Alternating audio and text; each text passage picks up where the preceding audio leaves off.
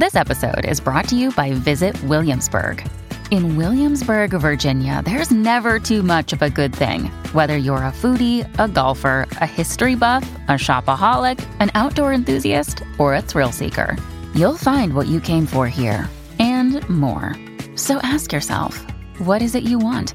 Discover Williamsburg and plan your trip at visitwilliamsburg.com. Fiction informs reality, and vice versa. Never has that been more apparent in my life than when I sat down at the age of 19, new to hearing loss and still raw and angry and scared about it, and tried to vent these feelings by writing a one-actor play called In the Quiet. That story took on a lot of other forms and titles over the years. Several other drafts of stage plays, a screenplay, a novel, a comic book, before finding its home in podcasting over a decade later, and became the audio drama Seen and Not Heard. My name is Caroline Minks, and if my presence in the podcasting world as a deaf person surprises you, I invite you to sit with me for a bit and listen to or read this talk. For a little background about me, I've been acting since I was 5 and writing since not long after. I worked chiefly in theater as a performer, playwright, and director before finding audio drama. In October of 2019, I released my first podcast, and shortly after that, I decided it was now or never. I wrote up a casting call, and before I knew it, Seen and Not Heard was coming to life. Since its release, Seen and Not Heard has been overwhelmingly well-received, featured in publications such as The Bellow Collective, The Atlantic, and The New York Times. I've been blown away by the response and deeply grateful for the support and for the fantastic conversations it has sparked about inclusion and accessibility. You may be wondering, why would deaf people have an interest in an audio medium in the first place? Well, the simplest answer is because we're people. We're interested in podcasts for the same reason we're interested in all other media. We also love stories. We also enjoy interviews. We like to learn new things. Of course, some of the confusion about deaf people in podcasting, whether in production or as audience members, may be coming from a misunderstanding about deafness itself. So let me clear up what I think is the biggest misconception. Deafness is not just a complete, entire lack of the ability to hear. Like anything else in the world, deafness exists on a spectrum, ranging from mild hearing loss to profound deafness. I personally am seated pretty much right in the middle of the range and am considered moderately deaf. This is also why I use the term hard of hearing sometimes to describe myself. There's a difference, too, between deaf with a capital D and with a lowercase d. Lowercase d deaf indicates that someone is physically deaf, but is not necessarily involved in deaf culture. If you see a capital D, that's someone who signs, who is involved in the deaf community and culture, and who lives in a more deaf way. Lowercase d deaf sometimes means people who are late deafened like myself, but it can also include people who have been deaf much longer and been excluded from the culture and language, often by their parents and school. That's a whole other issue I could talk more at length about, and in the interest of not getting too off topic, I'll leave it for now. But I highly encourage you to look for more information about language deprivation and other forms of assimilation forced upon deaf children. So, now that we've got the basics out of the way, let's talk about why representation matters in the first place. As I said before, fiction informs reality, and vice versa. The things we see in our media reflect the way we see them in real life, and the way we approach things in real life will inevitably affect how we approach them creatively. Think of how many times you've read a book, or watched a movie, or listened to a podcast that introduced something entirely new to you. A new concept, a new word, or maybe even a type of person you've had little to no interaction with in your daily life. That first impression is vital, and the continued impressions that follow are equally important. I've had several people tell me that Seen and Not Heard was useful to them because they don't know any deaf people in real life. And I've had fellow deaf and hard of hearing people tell me that they felt a wave of relief upon finding the show, because now they have something they can use to explain to others what their experience is like. I've also had people who are differently disabled than I am say things like, "Oh, this is so familiar to me. This is so much like what I've been through as well, and it feels good to see it understood." Everyone deserves to see themselves represented, because everyone's story is important. And that's not just about serving yourself. It is valuable to everyone, and not only because of equality, but because the fiction we all consume is made so much richer with variety. Our world is made up of so very many types of people. Why would we ever want to limit ourselves to a strict selection, or only ever look in the mirror when there are so many windows we could look through instead? The big question now is, how do we represent deafness in an audio medium? Accessibility comes first.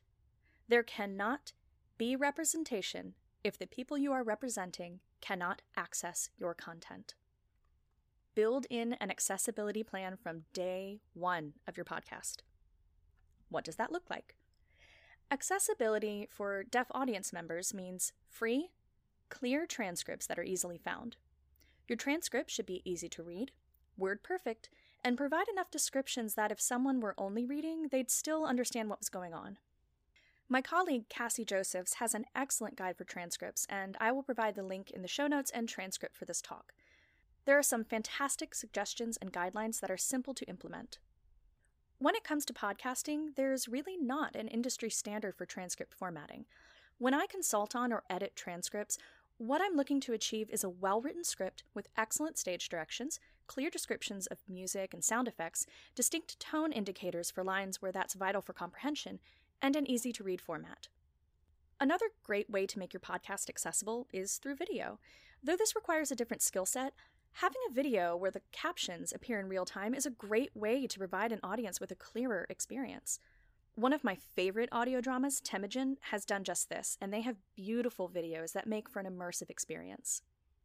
If you want to work with deaf or hard of hearing actors, designers, editors, consultants, etc., you need to make sure that the work is accessible to them.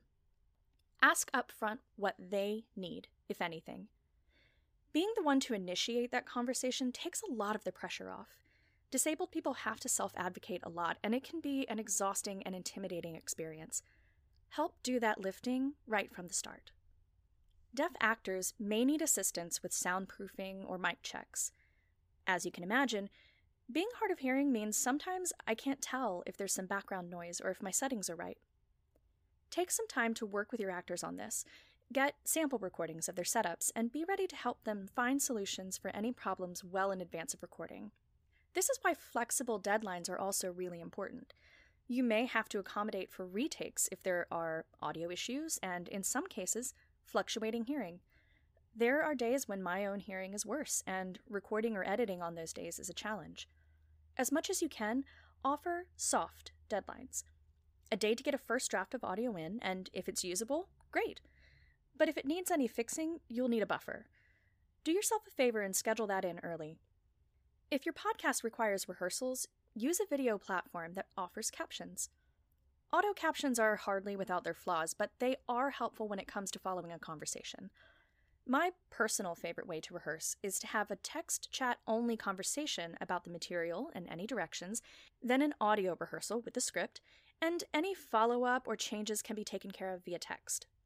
There needs to be a clear policy about inclusion and instructions about who to speak to if problems should arise. Don't forget to work in a solution for the event that the problem is about you. You can't always check yourself in these situations, and you need an outside eye for accountability purposes. In addition, you also need a willingness to correct any language, behavior, or practices as necessary, and a willingness to do the work and educate yourself on how to do better going forward. The more you commit to and implement good practices, the more natural it will become, and the easier it will be. You may be thinking to yourself, well, that's way too much, but I still want to represent deafness in my show. Why don't I just hire hearing people to play deaf characters? Please do not. We have the life experience necessary to bring authenticity to a role in a way hearing people simply do not. Yes, even if they are a coda, a child of deaf adults. Yes, even if their best friend or their cousin or sibling or teacher is deaf. Secondhand experience is not the same and will not resonate at best. At worst, it can lead to actively harmful representation. In addition, we are often denied opportunities to represent ourselves in favor of hearing actors being cast in our roles, which creates this false idea that deaf people are not interested in or are not available for this work. By opening the door to us and allowing us to bring our own experience to your project, you help to level the playing field for disabled people and create a more equitable environment all around. Of course, now the question becomes, how do you write deaf characters in the first place? If you aren't deaf, or frankly, even if you are, it's important to remember that there is not one single deaf experience. Disabled people are not a monolith or a hive mind. 10 minutes on deaf Twitter would make that very clear. So, with that in mind, a few tips for creating deaf characters. Here's the biggest thing. They can't just be the deaf one. If that's all you've got, if that's the first and or only way to describe the character, you're not finished creating them. Dive into them like you would any other character and give them a real personality, strengths, flaws, likes and dislikes, layers. People have layers. Remember the spectrum I mentioned earlier? Use that. Look into different causes of deafness as well and consider how to approach it from that angle. And do keep in mind, a lot of us have no idea what caused our hearing loss. In Seen and Not Heard, I allude to the protagonist, Bet, dealing with a serious illness that caused her hearing loss, but I never name it or give much more information about it. I did this in order to satisfy the audience's natural curiosity about the cause, but kept it intentionally vague because the point of the story was not what she suffered. It's about what comes next. Speaking of suffering, avoid inspiration porn, or making it seem like losing one's hearing is akin to losing one's life.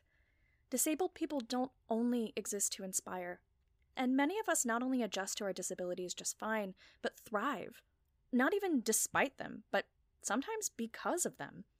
That still doesn't mean that we want to see characters who are only there to make abled people feel better about themselves or their lot in life.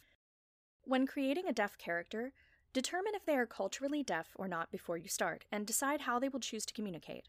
Will they exclusively sign? Do they have an interpreter? Do they exclusively speak?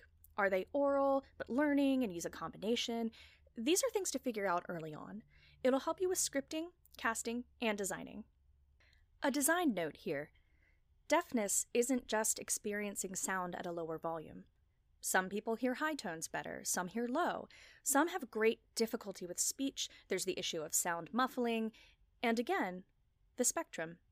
Tal Minear, my sound designer for Seen and Not Heard, spoke at length about how they created the soundscapes from Bet's point of view. We had a lot of conversations about how to do this, and we found lots of resources that showed what deafness actually sounds like. Definitely make sure you've done your research if you plan on your podcast demonstrating the deaf experience from that perspective. Be careful not to perpetuate false information about deafness, assistive technology, and language. Make sure you're using the correct terms and that you're not presenting assistive technology as a miracle cure. It simply doesn't work that way, and a lot of deaf people don't even use implants or hearing aids. It's a deeply personal decision, or sometimes it's affected by the high cost of medical care. Look up how much generic hearing aids cost, and note that, at least in the United States, they're generally not covered by health insurance. Oh, and lip reading is not nearly the exact science you might think it is. If this seems like a lot to sort through, don't panic. There are people out there who can help you figure this out. I'm talking about consultants and sensitivity readers. It's really important not to rely on your actors to do that work for you unless you have also specifically hired them for it, and they know going in that they'll be asked to consult and have agreed to do so. It's very important, if you are not deaf or hard of hearing yourself, to bring in someone who is to check over your work. I'd go so far as to say, even if you are deaf or hard of hearing, this is a good idea. I had a deaf culture consultant and a script consultant for Seen and Not Heard, and I had several conversations with people outside of the show entirely to make sure that I was representing a variety of deaf experiences in a more realistic way. There are times when it's appropriate to consult with your actors, of course. For example, the role of Kit Sumner, the artist Bet meets in the last episode, was modeled in many ways after their actor. This meant that we talked a lot about how to do that properly, and I also ran everything by my consultants before making any final decisions about the character. Having sensitivity readers and consultants can not only prevent you from making avoidable mistakes, they can help enrich and strengthen your work greatly, taking it from a pretty good effort to something that is powerful and accurately represents a marginalized group. Trust me, don't cut corners on this one. This may seem like a lot of information to take in at once, and it is. Representation, proper rep, good rep, positive rep, is not something that you can just conjure out of thin air without putting in the work. I don't say this to deter you. In fact, just the opposite. I say this to encourage you. I truly believe, we can all do better. We can all take steps, put in the work, do the research, have the hard conversations, humble ourselves and admit when we need help, apologize and fix it when we've done something wrong. And in doing all of these things, we can create such beauty. We can all be a part of telling stories that, if you'll pardon the expression, can make everyone feel seen and heard. Fiction informs reality and vice versa. Let's make them both better.